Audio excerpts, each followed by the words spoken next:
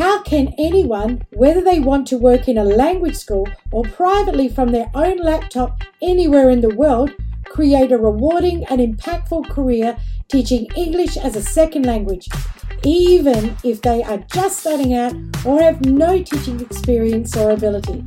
Hi, my name is Lynette Kim, and here on the TESOL Talk podcast, I aim to answer that very question.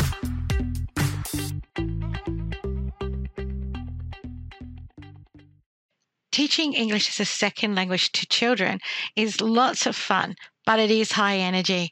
And so you really need to like kids and enjoy the company of children to do this well.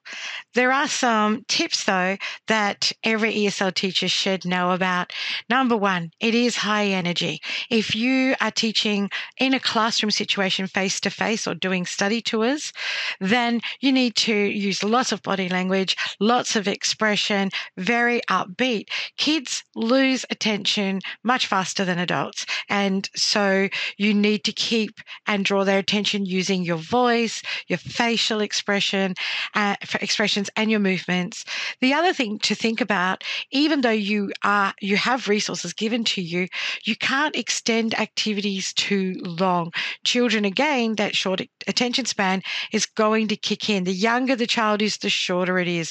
So when you're teaching kindy, it's all about movement. It's all about objects and real things. You need to have lots of realia, toys, little action figures, actual items like plastic fruit and colours and loads of flashcards. It's all physical representation of words because you are teaching on the level of sight words like flashcards or the ABC or numbers or colours, items, animals, these types of things. So games all the way through. Flashcards up front because that's the first thing they're going to learn, whatever it is for the day, whether it's their 4 or 5, sight words for animals or whether it's letters of the alphabet or colours, whatever.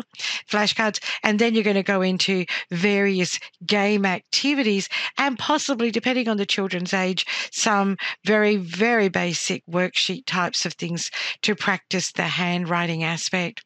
Now, if the kids are a little bit older, you can incorporate more things into the lesson, but it is still high energy and you still need to have lots of games. Kids learn by being physically active and by tactile kinesthetic type of activities. So arts, crafts, acting, dialogues, all of these things. You really want to be incorporating lots of this into your lesson.